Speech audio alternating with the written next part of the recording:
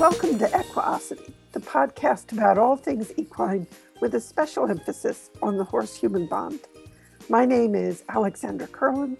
I'm the author of The Click That Teaches, a step-by-step guide in pictures, and many other books and DVDs on clicker training. And I'm joined by Dominique Day, one of the co-founders of Cavalia.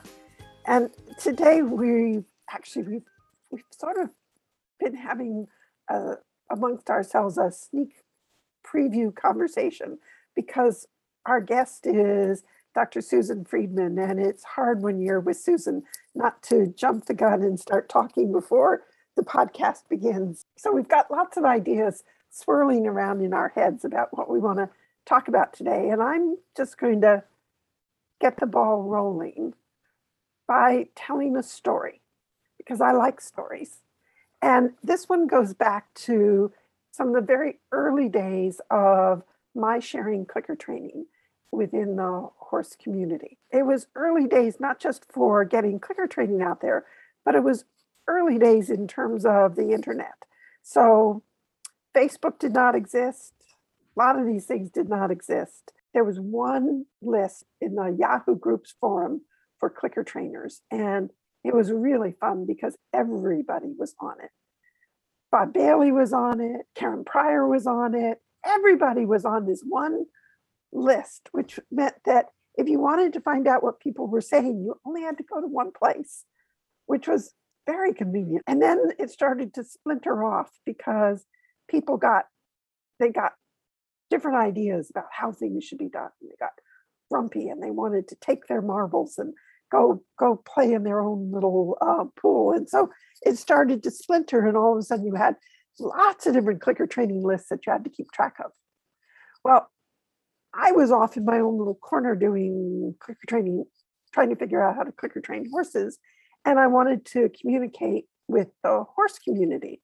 And again, there weren't that many options, but there was one list called the Horseman's List, which was not about clicker training, but it was about it was sort of wasn't really natural horsemanship because that was still in its infancy as well, but it was along those lines.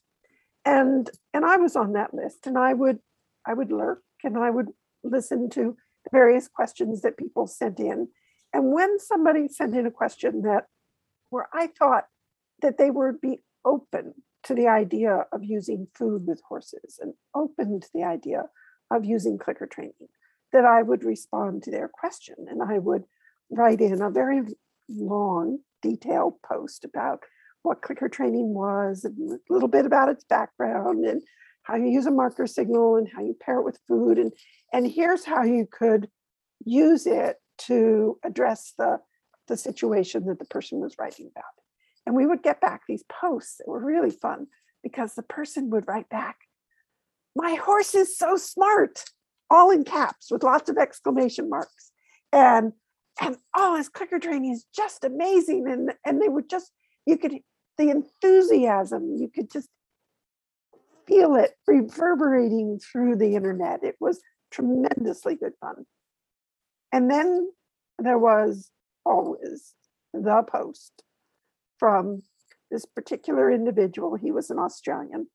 Doesn't matter where he was from, but he happened to be from Australia, who was just bound and determined to stamp this clicker training stuff out before it got spread any further, sort of like wildfire. Got to stamp it out because you just, it'll just spread, and this is just terrible. It's wrong. You shouldn't be feeding food to horses. You shouldn't be doing this. You shouldn't be doing that. It just violated every core belief that he had around horses and training horses. And he probably knew very little about clicker training, I'm assuming. Oh, he knew nothing about clicker training. He just knew it was horrible. And so, right. And that it needed to be stamped out. And he would write these long diatribes. Well, I never responded to them directly, but I would make note of all the things that he was huffing and puffing about. And so I would wait until somebody else wrote in a post with a question that made it seem as though they would be open to the idea of using clicker training. And I would write an even longer post describing clicker training and what it was about and how you would use it.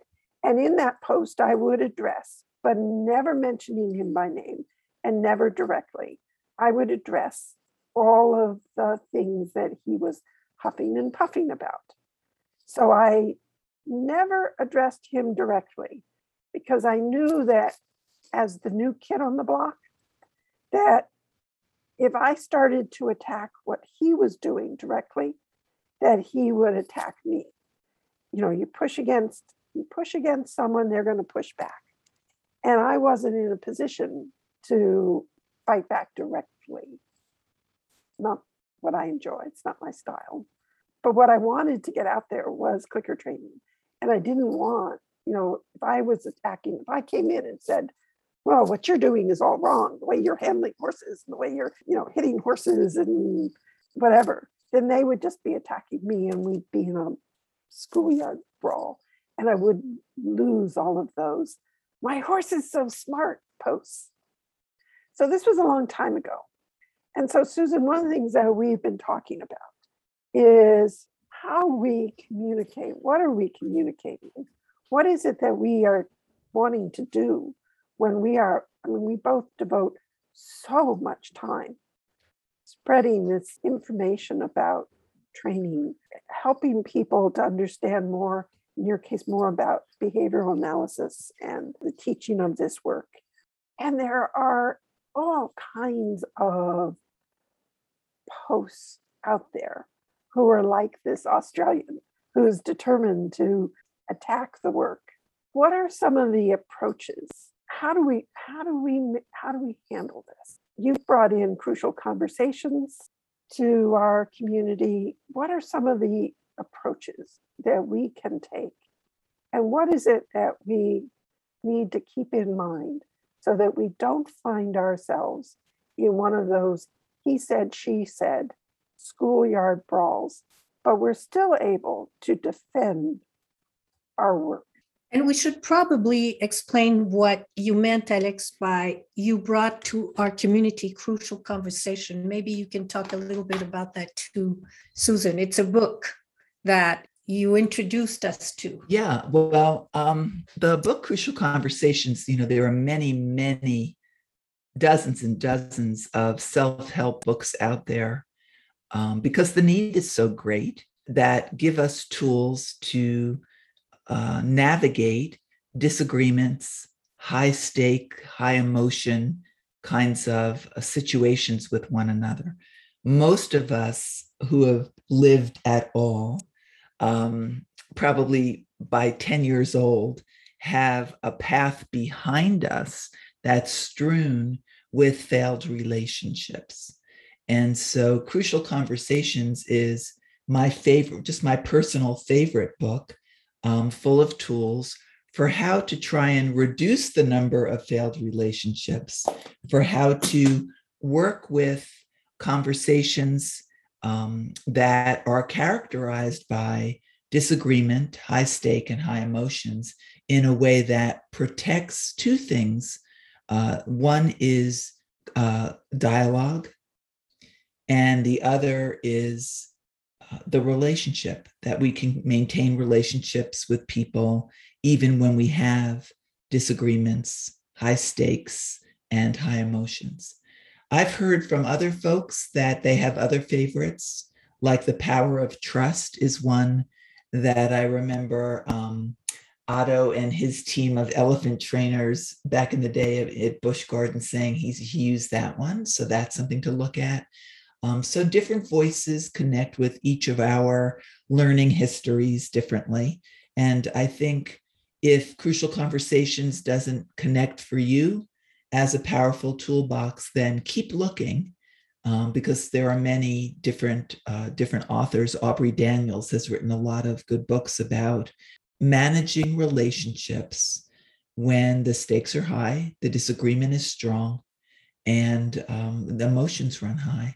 So find one that speaks to you. Brene Brown is a more recent contributor in that arena of, really what is, after all, the hardest thing we will ever do. And that is to be as individual as we are as our different genetic tendencies and personal learning histories have made us, the snowflakes that we are, and still get along. We've put an enormous amount of effort and our own sort of personal ethos and commitment to ideas. And on the internet, people, I think, they don't necessarily go after ideas. They often go after individuals. So it stops being a conversation and a discussion of ideas, and it becomes instead, it feels as though it would be so easy to get dragged down into the mud. What was that phrase that Michelle Obama said? When they go very low, Then we go high. we go higher, or Yeah. something like that. She's a mentor, huh? Well, I would say, that your description combined with your first question, the idea for me on a good day, like the best Susan I can be, is that we don't go after anything. We don't go after people, and we don't go after ideas very often. Rather, we pursue in non-aggressive ways discussions, debates. One of the great things in the Crucial Conversations book is get curious. Before you draw conclusions, get curious. So we ask each other, I'm often recommending to people when I coach them in training, rather than draw conclusions about the animal who's not doing what you expect, get curious. Rather than drawing conclusions about the staff member who's not doing what you expect, get curious. Have right on the tip of your tongue the question, why would a reasonable, rational individual do that, think that, teach that? And I think that if we did, the benefit would be the great sharing of ideas from which we can pick and choose which resonate with us and which do not. But it would fill that common pool of information from which to then pick what is most useful to us. And I want to say that when I hear myself thinking that way or talking that way, there are times where you draw the line, because I certainly am supportive of drawing the line with, abuse, sexual abuse, physical abuse, abuse of animals, abuse of people according to, their race, their ethnic background, drawing the line against profiling, against police officer abuse. Although in each one of those areas where I am willing to draw the line and not talk about the goal being reasoned discussion, I'm also aware that that curiosity question is going to be our best way of analyzing, why do police officers behave this way so frequently? Why do people in power in Hollywood behave the way they do? Because if we just judge them as bad, we're not going to get to the heart of what we do best, which is analyzing how one's contact with the environment through their lifetime produces these behavioral choices, which we are agreeing need to be, we need to throw down the line and say, we will not accept this anymore. So it's not all one conversation, because not all misbehavior is equally destructive on personal or societal terms. But the answer to understanding and changing behavior is often the same. We ask, what reinforces that?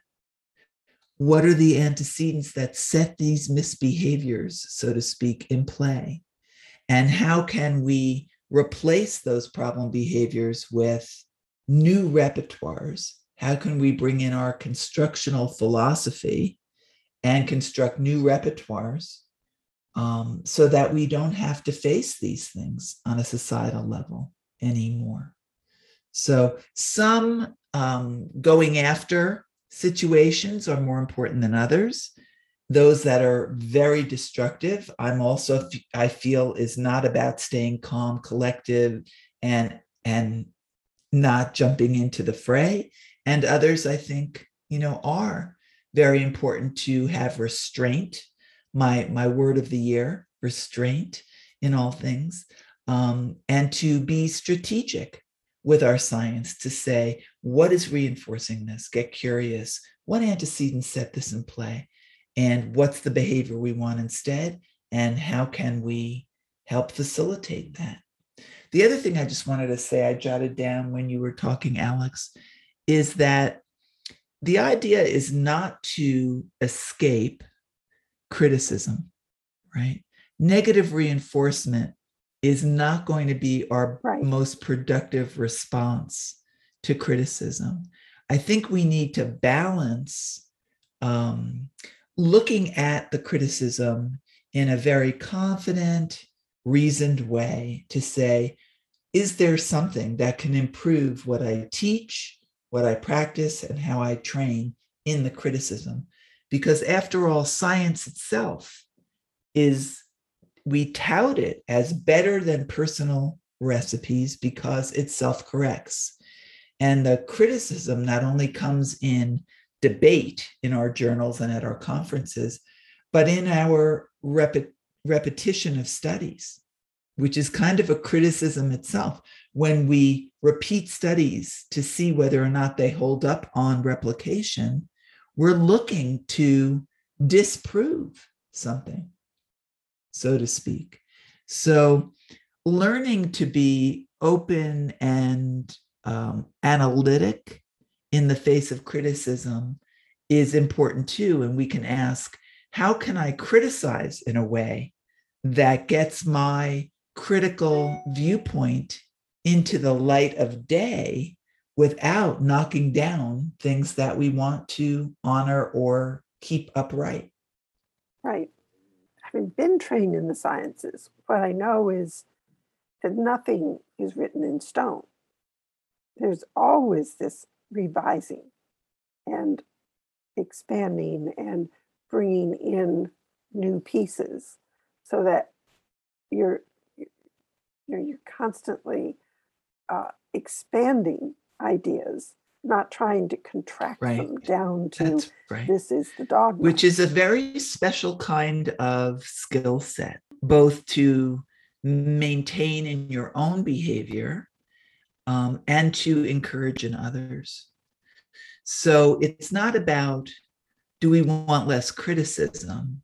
Because that, is the specter of a Trumpian totalitarianism sort of thing, where some pigs are more equal than others. We don't want to ever reduce reasoned criticism, but we can spend time, and that's where crucial conversations come in, to discussing and building our skills in how we criticize so that the criticism really meets the end goal, which is improvement in what we understand about how behavior works and how we apply it. And I would love to substitute criticism questions.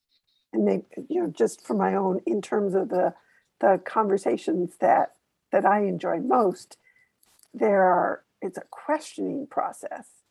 It's not saying, well, this is flat out wrong, but I have questions about this. And here they are. And through those questions, we both come to a deeper understanding of what's being said and a deeper understanding perhaps of the other person's reservations, the other person's own assessment of a particular approach. The questions keeps it, I think, on a much more constructive plane than criticism. Do you have an expression in English, not throwing the baby with the bathwater? We do. I even know the derivation of that. Do you know that? Because so it used to be that when, before modern times where you turned on a faucet, that you had your bath once a week and the water was put into the basin that you were going to bathe in. And the first person that got into the bath was the person who was highest on the hierarchy, and then sort of all the way down to the baby. And so by the time the youngest in the household were getting into this tub, it's sort of the water was pretty brown, and you could easily lose the baby in the bath water. These aphorisms are often, they don't meet our sensitive standards, like killing two birds with one stone is one that I find myself trying to replace. Right. But that one comes to mind as well. And yet sometimes babies need to go with the bathwater. That's why it's a terrible aphorism. Sometimes ideas just need to be jettisoned. And that's what I was saying before is, it's a very complicated planet. It's complicated to be human, to have as much power to influence as we do as a species, because we're spinning all of these plates, along a continuum of severity. When do I throw down and say, enough? I'll use my punishment power if I need to stop that, versus, no, here's where I can have restraint and be considerate of these new ideas and really, rake through the coals they've produced from the flame and find what's of value. Sounds as though we're talking about the hierarchy. We're talking about many aspects of my work and many aspects of other people's work who I've criticized. So why am I very vocal about and punishing towards criticizing Cesar Millan? But I'm respectful and careful in criticizing Jesus Rosales Ruiz. So it's really not just one thing. It's many things. We all have a body of work, and we all evaluate the relevance, the validity, and the usefulness of other people's work. When do we bring out one repertoire that is harsh and the other repertoire that is full of curiosity and softness? I've asked Jesus many questions. As an example, thank you, Jesus, for being my counterpoint here. Many questions about, why would you say that? Are you saying, whereas I've never asked Cesar Millan, why would you hang that dog at the end of that lead? Right? So that's what I'm saying when I say this is complicated and this is not going to be simple. Discussions about how to disagree well are not simple discussions. They're, and what are we disagreeing on situates you on the continuum of how forceful you're willing to have your disagreement be. And I'm mindful of that because I often, a great value you can see even in my body language and my voice, all the things that I have some control over, that being slow and calm, this body language is expressing my values about behaving. Yeah. And even that's criticizable. Remember when Kathy Sadeo said to me, I object to you saying that calm is the highest value. Well, isn't that a great laugh? Of course, Kathy Sadeo, with all of her beautiful energy in how she teaches, would object to my saying, always be calm, right? So these are complicated issues. The hierarchy is getting some evaluation by people who feel that it's too recipe-oriented, that it dissuades people invalidly from using negative reinforcement as a first tool. And that's an interesting thing for us to talk about for sure. My choice would be to talk about it with curiosity, filling the common pool of information. And so your very first question was, how do you deal with, rancorous, let's call it rancorous criticism? And my answer is, on a good day, the best Susan, not on a tired, bad day, Susan, on a good day, Susan, a mentor, Susan. What you do with rancorous criticism is you get out your rake, you wait for the fire to be spent. You stand quietly while the fire blazes until eventually it loses fuel. And then you get out your rake and you rake through the coals trying to find the embers that have value.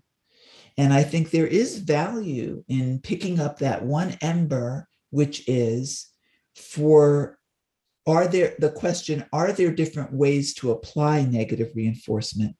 And are they really all equal such that they end up on the use very rarely part of the hierarchy?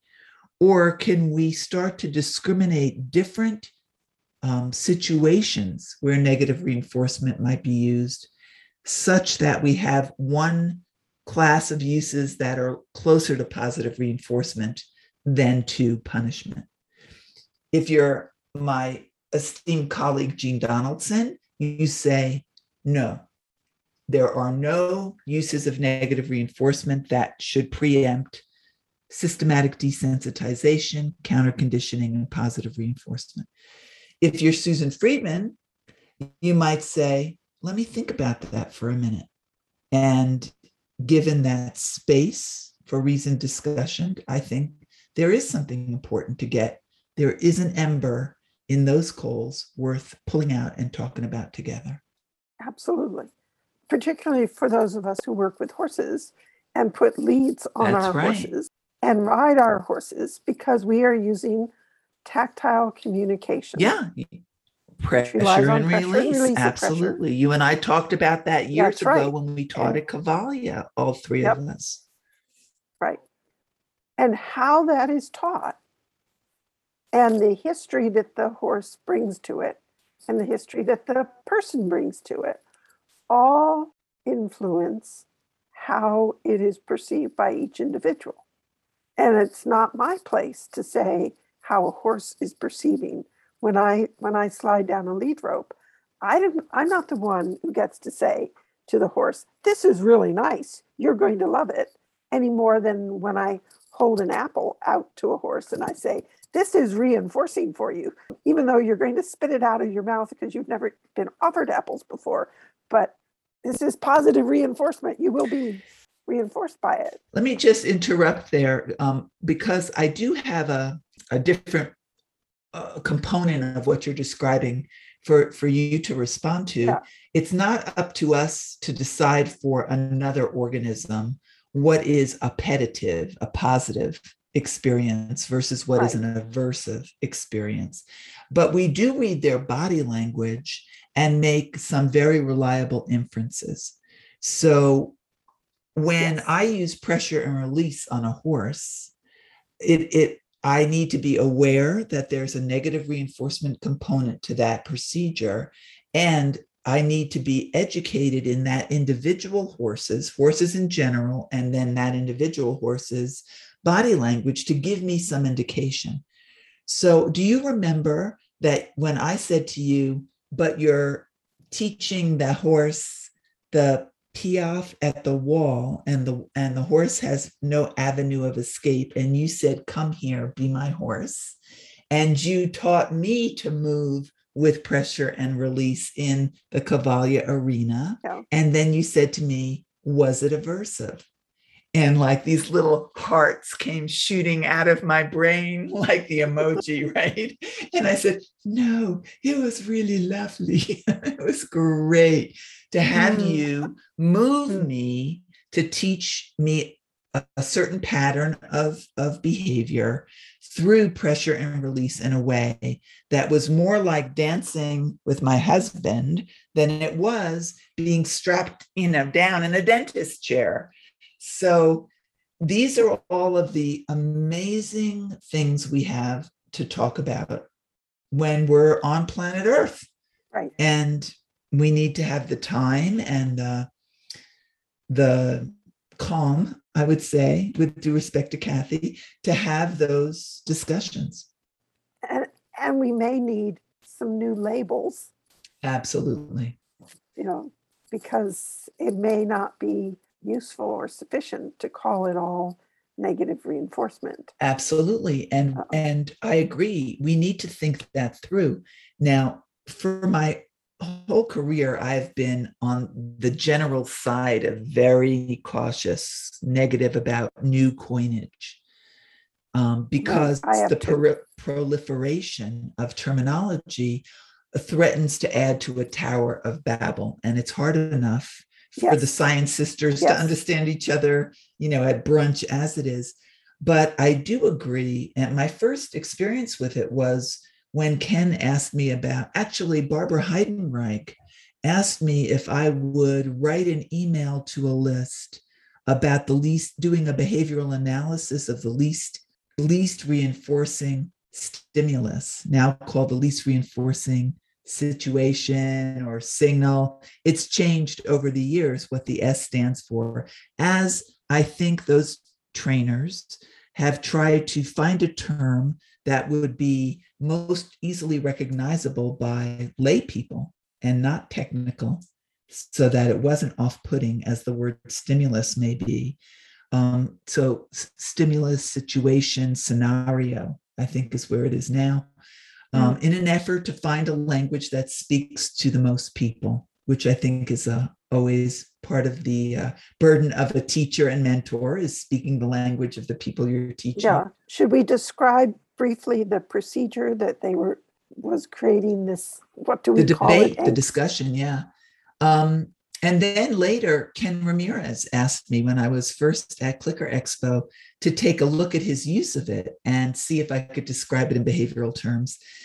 Before I explain what it is an interesting example of reasoned debate. So that's what my first experience with new coinage, where I had to kind of come up with a little rubric about when is new coinage reasonable versus when it's not. And it was pretty simple. It was, do we have a terminology for this already? And do we not? And if we don't have a terminology for this particular combination of procedures linked together in this way, then making a new coinage for it, a new term for it, would make sense to me. Sorry for that phone ringing, and it's for some reason really hard to turn it off. So, podcast in real life, your phone rings. Yes. So that was where I first came across in my animal work, having to think to myself, do we have something in behavior analysis that covers this particular chain of procedure, this procedural chain? And if we don't, does it make sense to have a new term? And then I realized so many of our terms in training came from special ed, not from basic research in a laboratory. So there is a history of new coinage to describe procedures out in the wild, where we feral trainers are working compared to the laboratory, right? We sometimes need new words, and sometimes it even feeds back to the lab work. But thank you for letting me just empty the buffer on where I was going with new coinage.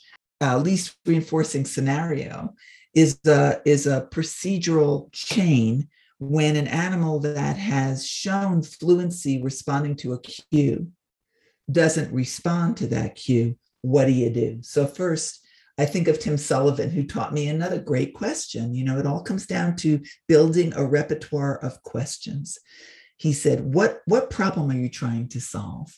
Right. And Carl Cheney says that often as well, is, the procedures follow the need, is what Tim added. I love that. Isn't that profound? It's so useful. So stick that in your bag. Yeah. We need to have a definitely. treat bag that has a compartment for new ideas, right? Put it in there. Yeah. Or just a great phrase, a great way of phrasing that. Because I love that. It's beautiful. And then Carl Cheney has always said, when I bring him new things and I'm excited, he looks at me, he listens patiently, and then he says, what problem does that solve?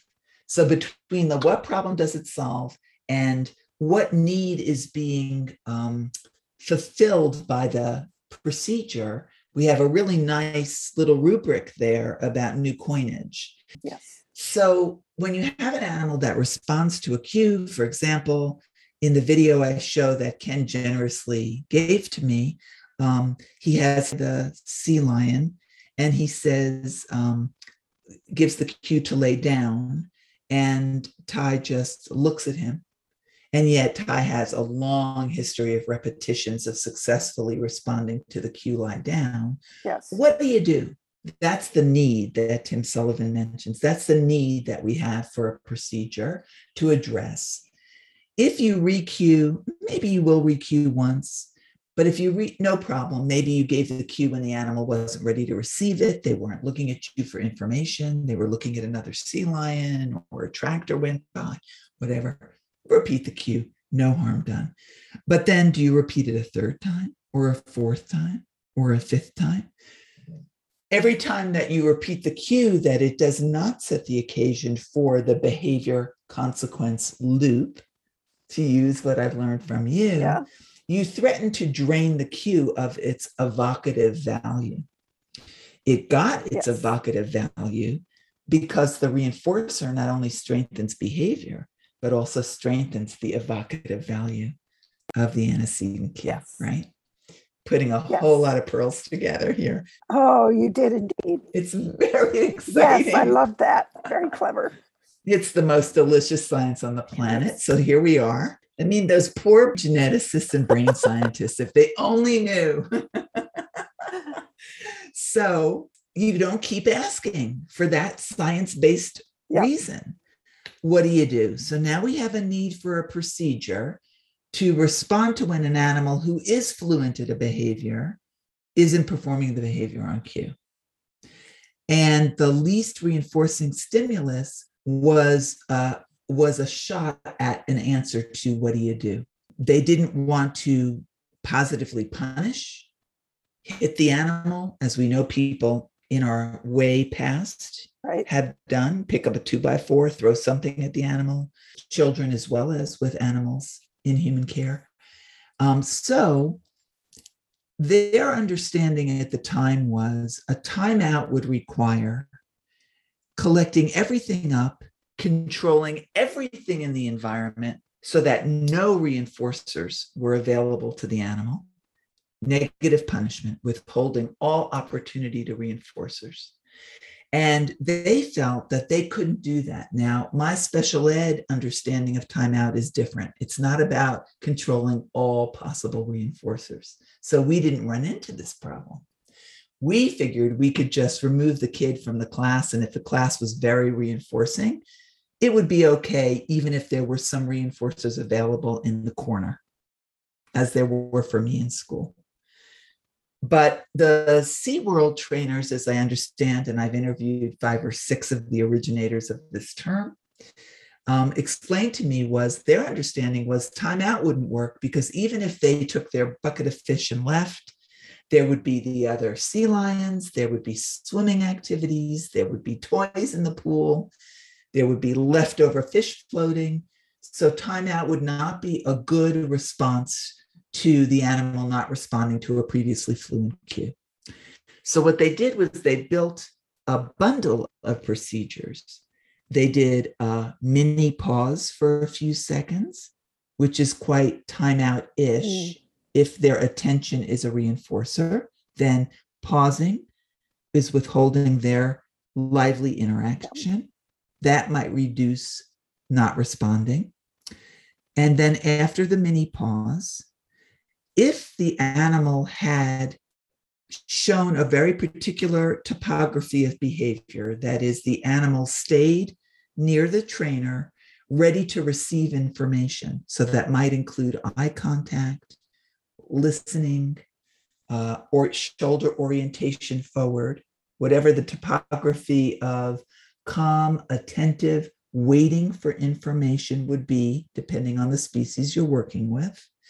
Then that would be the first reinforceable behavior. Boom, hit it with a fish. And then you could repeat the cue as Ken does in his video, and then he gets the lay down. Or you might ask for different cues, different behaviors, offer different cues. You might end the session. All of those different branches from the mini pause and the animal's response to that mini pause. So I just want to finish up by saying it's a complicated bundle of procedures to explain quickly. And I may have left some important things out Al Kordowski is my thermometer. If I've said all the important components or I haven't, he'll let me know. Is that calm, attentive behavior the animal should respond with in response to your pause is something you teach them first. So you don't just go in to do LRS with a naive animal. This is an animal who, over repetitions, you have extended the duration for which they understand that you giving no information is a cue for them to stay attentive. Information and reinforcers are coming. So that reminds me exactly of your bundle of procedures called The Grown-ups Are Talking. Yeah. You teach the horse that when the adults are oriented somewhere else, the trainers are oriented somewhere else, and their hands are in a particular base position, that should convey to the horse, what you do now is wait for more information, calm and attentive. It's different than the cue for go out. Right. The paddock is yours. This cue is hang with me. I've got something to say to you, but I'm not ready. Wait. Which reminds me of exactly the same thing we teach children when we say, wait. And the key to that is the word teach. We have taught it. We have put it into repertoire in advance of when we need it. And that's right. Ties in as well to this whole conversation now that's so active around taking a constructional approach to training where we are building repertoires. You build the behaviors that you're going to need.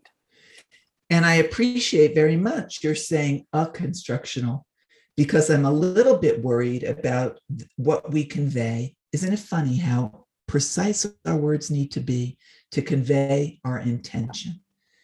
That when we say the constructional, it lends itself to being interpreted as a particular bundle of procedures, when a constructional approach is bigger than any one procedure.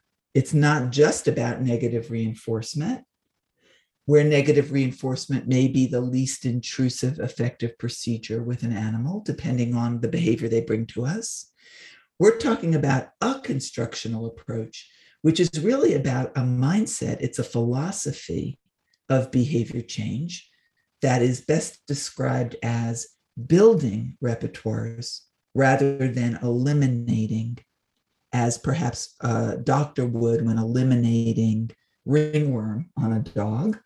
We're talking about not eliminating problem behaviors, but constructing repertoires to replace them. And that's fundamental in behavior analysis to our 3-tier approach, where we do our ABC of the problem. Then we ask, what does the animal already know that could be used as a replacement for the same reinforcers the problem produced? And then what new skills, what new repertoires should be constructed? And that's the basis with which we do, that's our worldview with which we do all of our behavior change programs. Yeah, I want to emphasize something here. You just touched on it, but when I took your LLA course, Susan, I learned the importance of functional assessment. I learned this from you. It was very important notion that I got out of the course. And I remember, and we did a few podcasts on this, and I remember, the expression you said when you said, not doing a functional assessment is like just throwing spaghetti on the wall. And, what I remembered in my own words was how counterproductive this could be. And so I really, really got from you the importance of functional assessment.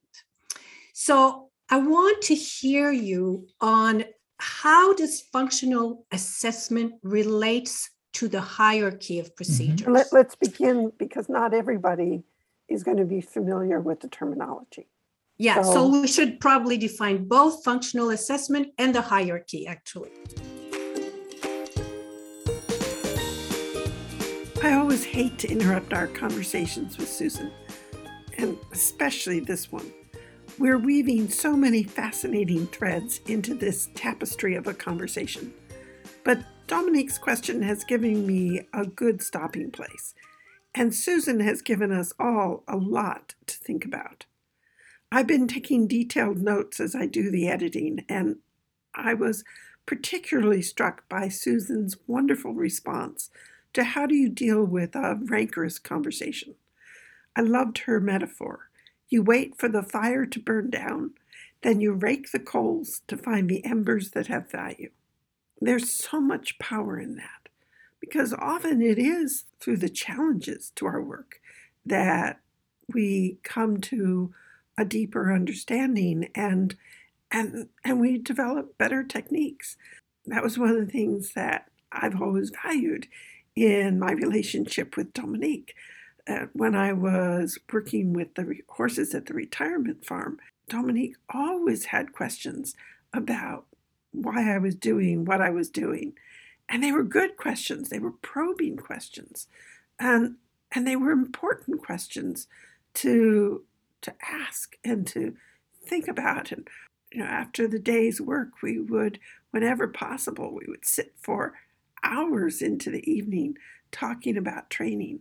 And even though we didn't always come from the same starting point, we were able to maintain a really great dialogue, as you can see, because that was one of the reasons we wanted this podcast, because we wanted to keep the dialogue going.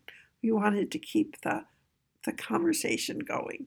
And we've managed to do it through a great many podcasts. So here we are, still talking. And that's a sign of really good conversations. And so that was one of the things we talked about with Susan. And then there was that discussion of labels and new terminology. And the question was, when do you add a new label?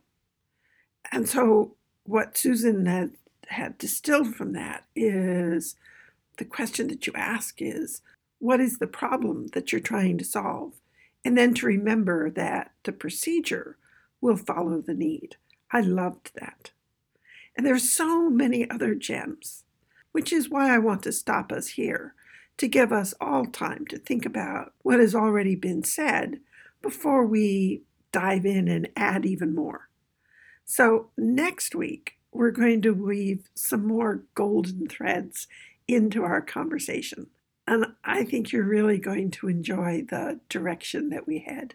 There were so many important ideas that Susan really brought to the forefront. Things that have been swirling around that really need to be said about how we maintain dialogue and build solid relationships. So that's what we had to look forward to next time. So have fun with your horses.